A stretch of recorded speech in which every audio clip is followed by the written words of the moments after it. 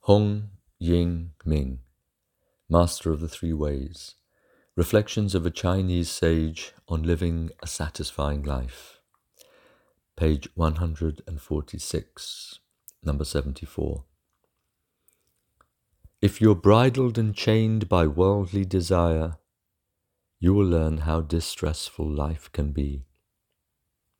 If you're comfortable and at ease with your own true nature, you will learn how life can be enjoyed.